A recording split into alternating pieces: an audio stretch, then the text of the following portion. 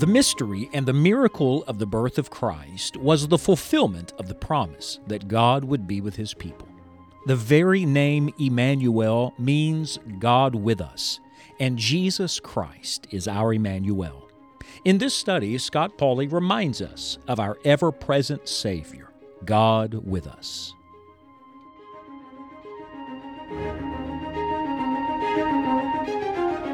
The presence of God is a great comfort to us, but it is especially so in dark and difficult days. Did you ever notice that throughout the Word of God, whenever this expression is used, the Lord was with him or the Lord was with them, almost invariably it is in a season of great trial. Something challenging is being dealt with. It is as if the Lord says to His people, look, I know what you're up against, but just remember this, I'm with you. I'm with you in this. You're not alone in this. What a tremendous help to our faith this principle is, God with us. Now, we've learned already that the Lord, of course, was with Adam and Eve in the garden. That's where it all started. Sin separated that. Aren't you glad for the mercy of God that the Lord would still pursue us? We run from God, but He chases after us. Surely goodness and mercy shall follow me all the days of my life, and I shall dwell in the house of the Lord forever. This is God's desire, to be with His people and for us to be with Him. We've learned in our study that God was with Abraham, with Isaac, with Jacob, with Joseph's children. And so generation to generation, God continues to work and manifest His presence. And then we spent some time in the book of Joshua because it was very important to understand that when Moses passed off the scene, the Lord was with Joshua in the very same way He was with Moses. He's the same great God. Now we turn our attention to the book of Judges, and if ever there was a stark contrast, it is the contrast between Joshua and Judges. Joshua is a book of victory and conquest. Judges is a book of defeat and darkness.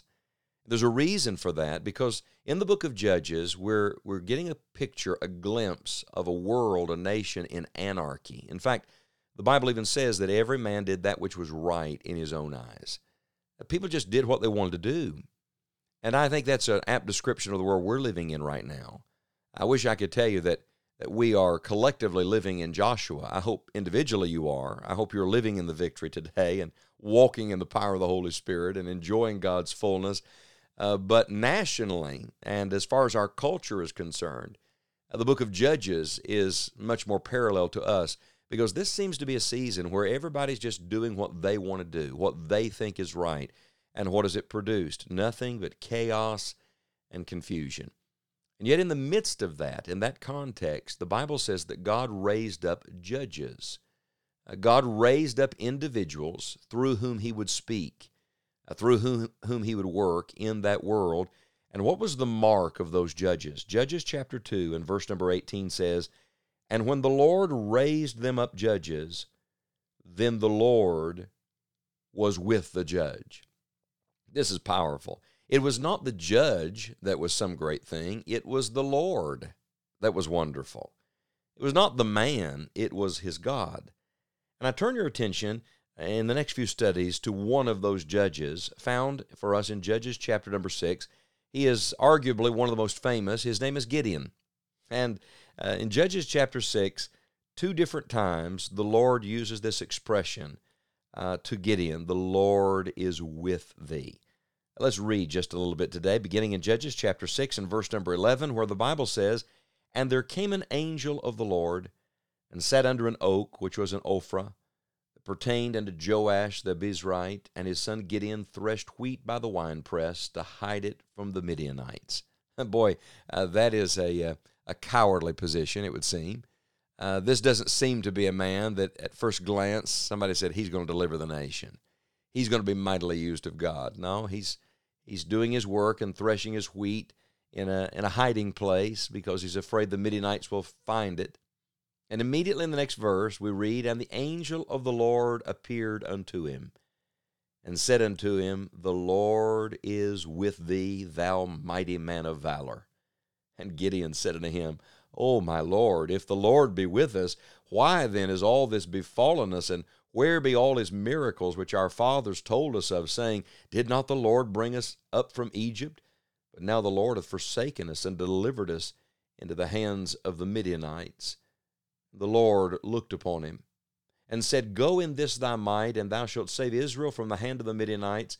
Have not I sent thee?" And he said unto him, "O my Lord, wherewith shall I save Israel? Behold, my family is poor in Manasseh, and I am the least in my father's house." And Judges chapter 6, verse 16 says, "And the Lord said unto him, Surely I will be with thee, and thou shalt smite the Midianites as one man." Now we're told, not only here in the book of Judges, but again in 2 Chronicles 19:6, that the Lord was with each of the judges. But here's a perfect example of it, and it's not enough for Scripture to tell us that the Lord was with a group of people. It's very important that you see that the Lord was with them individually. This is a personal thing. I think sometimes we look at church culture and we wonder about churches collectively. Could I just remind you, God has designed it so you can live the Christian life if nobody else is living it. God has designed it so you can be a true worshiper, so you can be a follower of Christ, you can be used of God, even if others are not doing that. And then you look beyond the church world and you see the world culture that we're in, and you think, Lord, where are you? Why is this happening? Don't miss this. God wants to work in you individually if you'll learn to rely on the presence of God. You see, in dark and confusing times, these judges needed divine wisdom, and divine wisdom only comes from the presence of God. I want you to know right now, God's people need wisdom. They need discernment to discern the difference between what is right and what is wrong, between God's way and man's way, between truth and error. James 1:5 says, "If any of you lack wisdom, let him ask of God, that giveth to all men liberally, and upbraideth not, and it shall be given him. But let him ask in faith, nothing wavering." Friends, there is a wisdom that comes from above, and God provides it to his people, and that wisdom is only found when we are living in the presence of Almighty God. Dear listener, you can live in the presence of God even in the presence of evil. That's the great message of the period of the Judges. That's the great message from the life of Gideon at this season. You may be in the battle of your life. You may be dealing with terrible darkness. You may be struggling with so many things. But I want you to know the presence of God does not come after you get all that straightened out, after the circumstance gets better, after the enemy leaves you alone. The presence of God comes right in the middle of that opposition. And in Judges chapter 6, they're in the midst of Midianite oppression, but the Lord brings one man named Gideon into his holy presence. Oh, dear Lord, let us be people who live in the presence of God. Gideon could not rely on his family. He was from the smallest clan. He could not rely on his ability. He was the least person by his own testimony. But let me tell you what he could rely on. He could rely on Almighty God. And friends, we must look not at our culture and not at our conflict. We must look at our Christ. We must recognize that God is greater than all, and that the Lord Jesus Christ is with us. And if Christ is with us, then we have all we need to deal with the enemy and to keep moving forward. Lord, raise up an army of Gideons in this day. Put into the hearts of men, women, and young people this very moment a consciousness of the presence of Almighty God and the power of God that is with them. And help us to rely on your ability today. In Jesus' name, amen. During busy seasons of life, it is important to be consciously aware of God's presence. In all seasons and in all circumstances, God has promised you His presence. Emmanuel is not simply a name, it is a promise. Be sure to visit enjoyingthejourney.org and sign up to receive Scott's weekly newsletter, Helping Your Joy, delivered each Thursday to your inbox. Your joy will be helped with short devotionals, ministry updates, and Scott's upcoming itinerary. Simply click on the subscribe link in the top right-hand corner. From Scott and all of us here at Enjoying the Journey, thank you for allowing us to be an encouragement to you.